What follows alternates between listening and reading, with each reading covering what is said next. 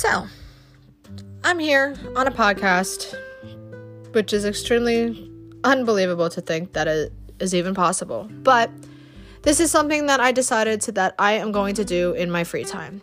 So, a little bit about myself. My name's Ashley. I'm 22 years old. I'm an assistant teacher at a preschool and pre-kindergarten.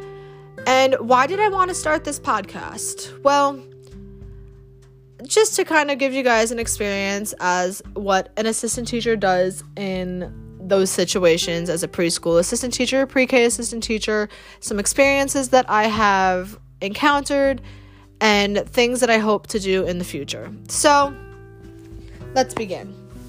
A year ago, I decided that I was going to apply to a daycare in the area. So yes, it is a daycare. We are infant through pre-K. I started out as an assistant teacher in the preschool room and was very grateful enough to, I don't want to say be promoted, but I was able to move up to be the pre-K assistant teacher, and I'm very, very grateful in the room that I am in. I love my students. I love the head teacher. She is an amazing person. She does a great job with the kids. Her activities are always very well planned. But you guys might be asking, well, as an assistant teacher, what do you do? So I'll give you a bit of a rundown throughout my day, starting from how my morning starts to how my day ends. So I get up a typical 6 o'clock in the morning. I have to be at work by 7. My job is 10 minutes away from home, so I don't have to rush in the morning.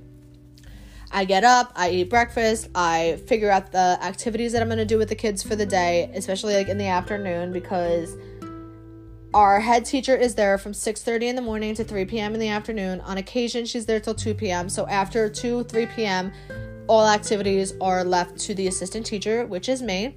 And most of the activities that I do with them are just fun little activities because they're doing so much curriculum and education throughout the day that, you know, you figure, why not do something fun with them? Why not keep them entertained so that they're not bored? You know, they've been in school already for 8 hours, you know.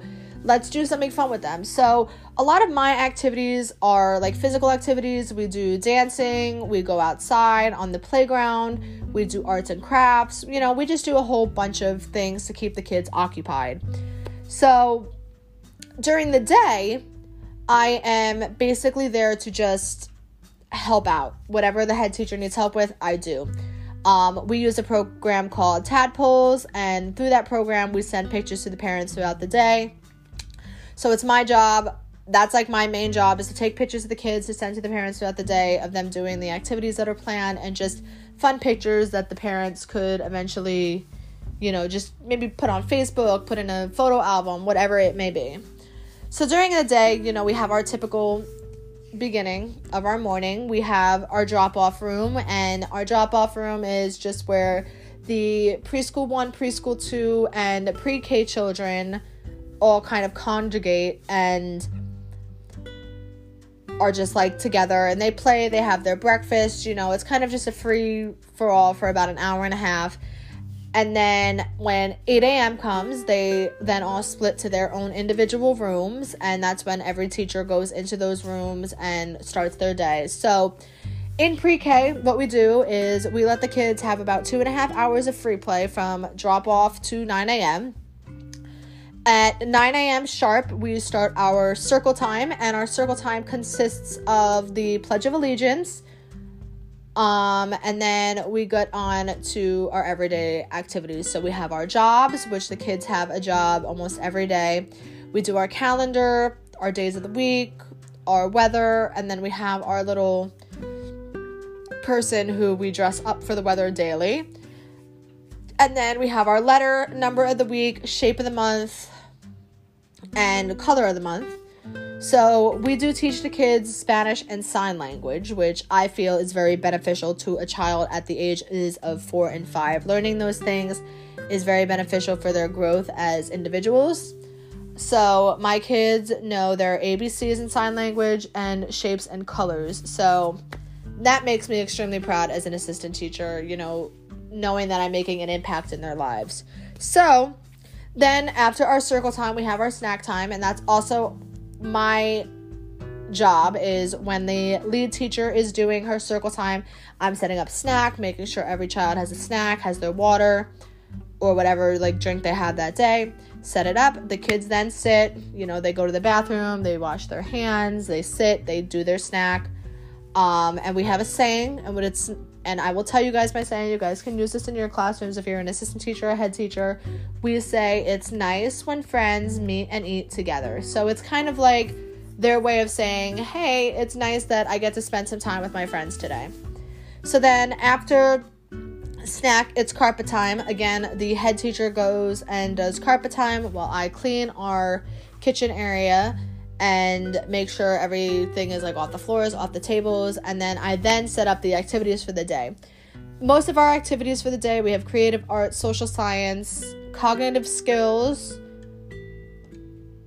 motor skills, and that's really all we do at the table activities, is like we do all those type of things. Our cognitive skills is about math and development, so they match, they do math.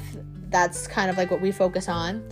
Our social science is like an activity that's planned for the day. So like if we have if we have a craft that we're planning on doing, it's part of our creative art and social science. It's when the kids are basically, they're given something and they have to put it together to what we want it to be. Our creative art is basically just the kids get to use whatever art materials we have in the room to create like pictures and objects and items that they get to bring home and show their parents. We do have language arts, special enrichment, language, all those type of things. So for language arts, it's just a book throughout the morning. Special enrichment is like we have a Zumba class for our kids. We have music, we have Spanish, we have a wonderful individual that comes in and kind of just dances with them and teaches them stuff. And it keeps them busy and it's great. So then we also do library and show and tell. So library, again, is the lead teacher's responsibility. And then I'm in charge of show and tell, which is the kids just bring something in with our letter of the week. So like, for example, we were on U this week. So the kids had to bring in an item that was focused around the letter U. And then, whatchamacallit? I don't even know what I was going to say. So then after all that, it is our lunchtime. The kids have lunch. Again, they say it's nice when friends meet and eat together. And then we have our rest time. So our rest time could be a 20-minute, you sit on your cot. If you fall asleep, you get to sleep until 3 o'clock. If not, you get to get up, you get to go in the kitchen, and you get to pick an activity. So we set up coloring, like magnetic dolls, and like these things called Unifex cubes, and we work on the kids' counting skills with them. So I feel that doing all these activities with them keeps them very well entertained and keeps them from not being so bored throughout the day. And I feel like that's what children at the ages of 4 and 5 need. They need something that's going to be able to keep them entertained throughout the day and so that they enjoy school. Now, some of my podcasts that I will be doing later down the road will just be like, I will tell you guys about a day in the life of how the kids are, and like I will explain to you like why they have the days that they have, and how they have good days, how they have bad days, what they can do to keep themselves busy, and how they can control their anger and all that kind of stuff. I am a child psychology major, so I am going to be able to explain those things to you guys in further detail and give you guys a kind of like a rundown of like why your students, or if you're a parent and you're listening to this, why your child might be having certain outbursts of anger or happiness or sadness or anything in that matter. But yeah, so this was my first podcast. I hope you guys enjoyed it. I also want to apologize if I was kind of like choppy. I'm just trying to figure out what to say. I hope you guys listen in for more podcasts, and I cannot wait to share with you guys other things that not only I will be learning, what my students will be learning as well.